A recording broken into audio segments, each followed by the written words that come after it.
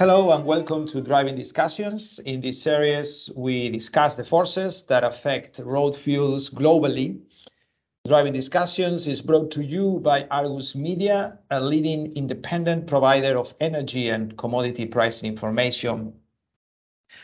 We're now back from summer, and it's about 5 months since the market started self-sanctioning from buying Russian spot diesel cargoes, thus creating the so-called two-tier market. The diesel crack at this stage remains high. The backwardation has softened though, and the market is somehow going through a calmer period, a more quiet period, while it starts looking towards 2023. But there is still that underlying uncertainty about the impact of the European sanctions once they take place next year. My name is Alfonso Brocal, European Business Development Manager for Oil Products at Argus Media. And to help us to look at the broader picture and the outlook for the diesel market, we have here with us today Francis Osborne, Head of Forecasting in Argus Consulting. Hi, Francis. How are you? Hi, Alfonso. Very well, thank you. And it's good to be with you today. Interesting times indeed. Yes, absolutely. Thank you very much and welcome to this podcast. Francis, let's start taking the temperature to the European sanctions. Do you think that the appetite for sanctions on Russian oil is weakening in Europe? I think it is creating considerable concern. I mean, even before the crisis flared up back in end of February, not just Europe, but generally the global economy was facing some serious headwinds from inflation, the inevitable higher interest rates that come as well, come with high inflation. And of course, the Ukrainian situation and the widespread sanctions on Russian commodities generally, and not just energy, has boosted inflationary pressures even more. So we're all concerned as consumers, as policymakers, about what lies ahead and the real serious possibility of an economic slowdown and who knows, hopefully not, but potentially also recession. And it's kind of come rather late in the day to some policymakers that actually if you impose sanctions on Russia, which is a really key exporter of crude, refined products, gas, coal to the global market, then you run the risk of shorting the market, creating shortages, pushing prices up, and you're just feeding this inflationary spiral. So we saw the US, for instance, quite quickly push back when the EU announced their sanctions package. The EU wanted to, for instance, impose a ban on the provision of maritime insurance for vessels carrying Russian oil. The US pushed very firmly back on that. They've introduced a notion to include price caps, basically saying that anyone can trade in Russian oil, that as long as they don't pay more than a certain price, and that price is going to be low enough to ensure that Russia doesn't earn much money, if any, from it. That's a whole different discussion, but it's just an illustration that actually the US did wake up to this possibility of shortages and higher prices, didn't like it and tried to do something about it. The EU will go ahead with sanctions. I don't think there's any doubt at all about that. It's too late to reverse that. So by the end of this year, EU will stop buying Russian crude, and by the end of February, Russian product. But the idea of trying to stop those barrels, those tons trading to other nations in Asia, for instance, I think even the EU has lost its enthusiasm to try and stop that. So the EU has basically, I think, now said we're going to take the moral high ground. We're not going to trade with Russia. We're going to ban them from our market, regardless of the impact, which we all know and we read about every day. But they will, I think, allow probably crude more than products, but Russian oil to continue to trade to other regions of the world, principally Asia. The bottom line is that they really want to try and keep the market well supplied. They would prefer Russia not to be earning serious revenues from the trade. I don't think there's much they can do about that. So in that regard, I think, yes, they have lost some of their appetite, but the EU itself will, I'm 99% certain, continue to impose the sanctions package as envisaged. So vis-a-vis diesel, February of next year, 600,000 to 700,000 barrels a day of Russian diesel, which normally flows to Europe, will no longer flow. Thanks, Francis. No, that's obviously very interesting, particularly probably for those companies who have the ability to trade out of Europe those barrels. But if we focus then on that 99% chances that the European Union sanction Russian diesel into Europe, who do you think it will replace the loss of Russian diesel supply? And if it is actually replaceable at all? That's the $64,000 question, of course. And I think it's going to excite the market considerably in the coming months. As I mentioned, we, Europe, that is, normally import 600,000 to 700,000 barrels a day of Russian diesel. It's critical to the supply of the European market. Replacing it is not going to be easy. Well, let's start with a bold statistic. Out of that 600,000 or 700,000 barrels a day of normal flow, self-sanctions have probably reduced imports by probably no more than 100, maybe 150,000 BD.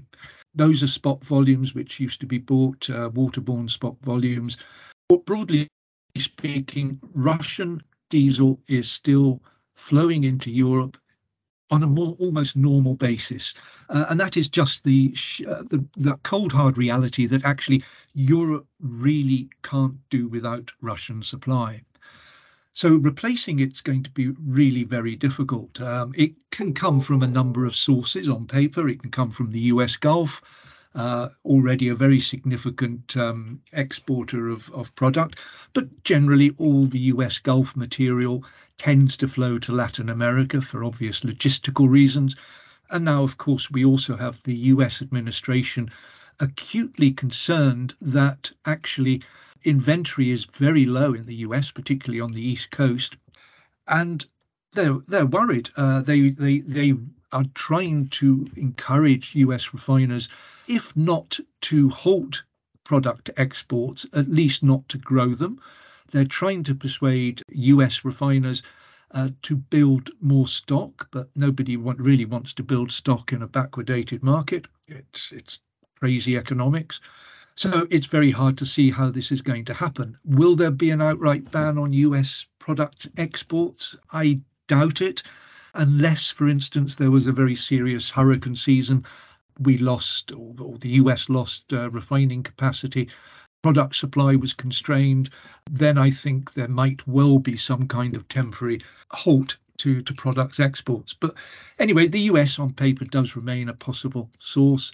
The Middle East is clearly an obvious source of incremental diesel. There's the Jazan refinery in Saudi is in the process of starting. It's nowhere near operational maximum operations. It's still in startup phase, but it is producing Euro-spec diesel, and that is beginning to flow to Europe. So that's an incremental source. The Al Zour refinery in Kuwait similarly is potentially also a source of diesel in the coming months. It's uncertain quite where that unit is in terms of commencing production, but we think it is pretty close to actually start up. But these units do take time to hit their stride, and the availability may be relatively constrained. But nevertheless, if Europe offers decent enough, high enough prices, they will persuade AG refiners to export to Europe, potentially at the expense of the normal flows that they send into Africa and to India and to Asia. Looking further afield, Northeast Asia and Asia generally is long middle distillates, it's long diesel. But it tends to be long because China is very long, and China isn't actually allowing its refining industry or its independent refining sector to operate at a maximum or a high level of utilization for various reasons, which we won't go into now. The government has constrained the operations of the independents, and therefore product exports out of China have been very low. If that were to change, then there would be, I think, a significant increase in Chinese exports, which would certainly release product from the Southeast Asian market generally, which would then eventually flow into the Atlantic basin. You know, on paper, we can replace 600,000 to 700,000 BD of Russian diesel. In practice, it's going to be logistically challenging, and it will only be achieved, I think, at a high price. Okay, thank you, Francis. So it's clear that the barrels, they may be there, but Europe is going to have to compete for them at a very high price. And looking at price and economics, distillates, I mean, diesel and jet, the prices are exceptionally high at this stage. How will the price of the distillates of the diesel will impact the European diesel demand? And you think this impact in Europe may be different in maybe different regions, or it will be across Europe, it will have a same effect? Well, I think before addressing that, well, the other sort of important angle to consider is that the situation regarding Russia is impacting diesel from a different direction, from another angle. Gas prices, we all know, and we read every day, are reaching horrifying levels in Europe. You know, we flirted with $100 a million BTU. Those are, you know, we've never seen prices this high before. Gas in Europe, spot gas, is trading at $500 a barrel oil equivalent and more.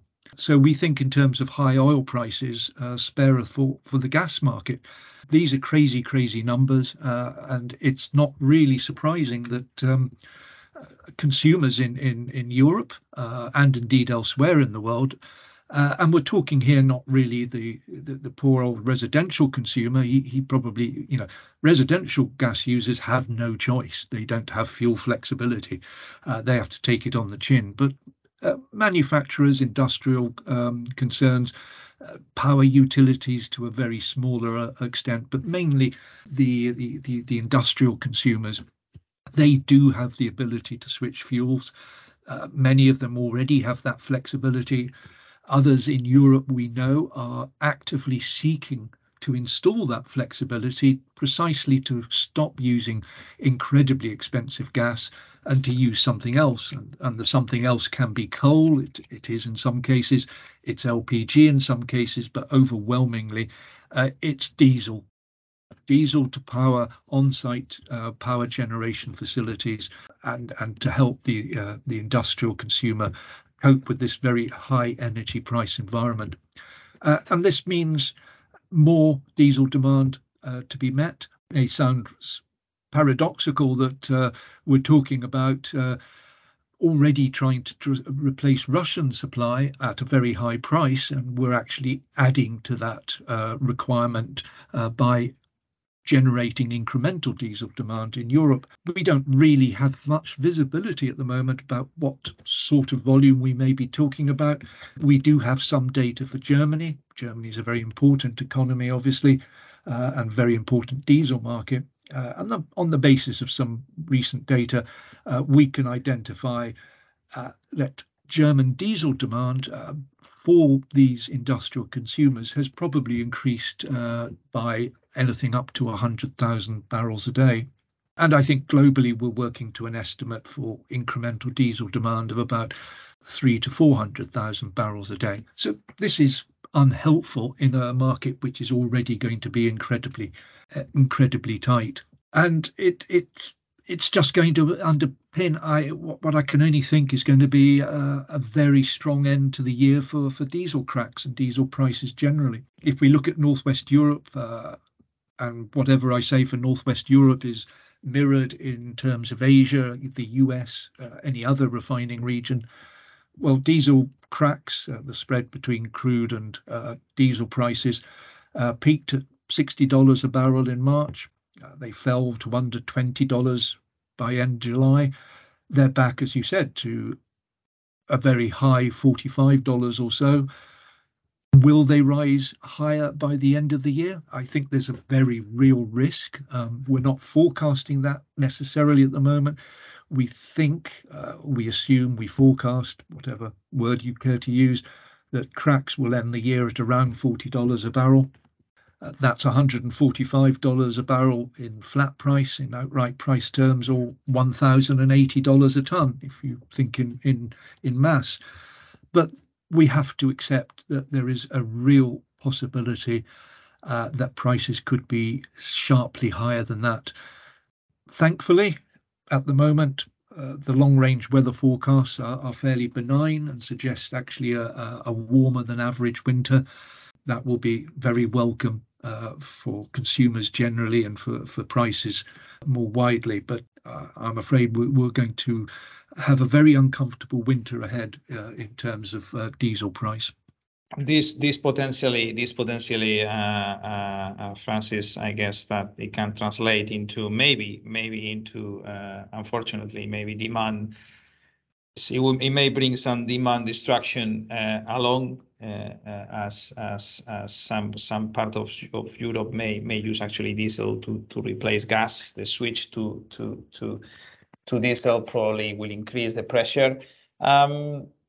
I want to ask you to conclude the podcast. What is the outlook? What is the outlook for diesel prices in Europe? But probably, I just wonder if obviously this is a forecast only, but if we can look a little bit ahead into 2023 beyond the winter, you think the situation may normalize? I know it's a very difficult question, but you have any views on that? Actually, it's worse than difficult. It's impossible.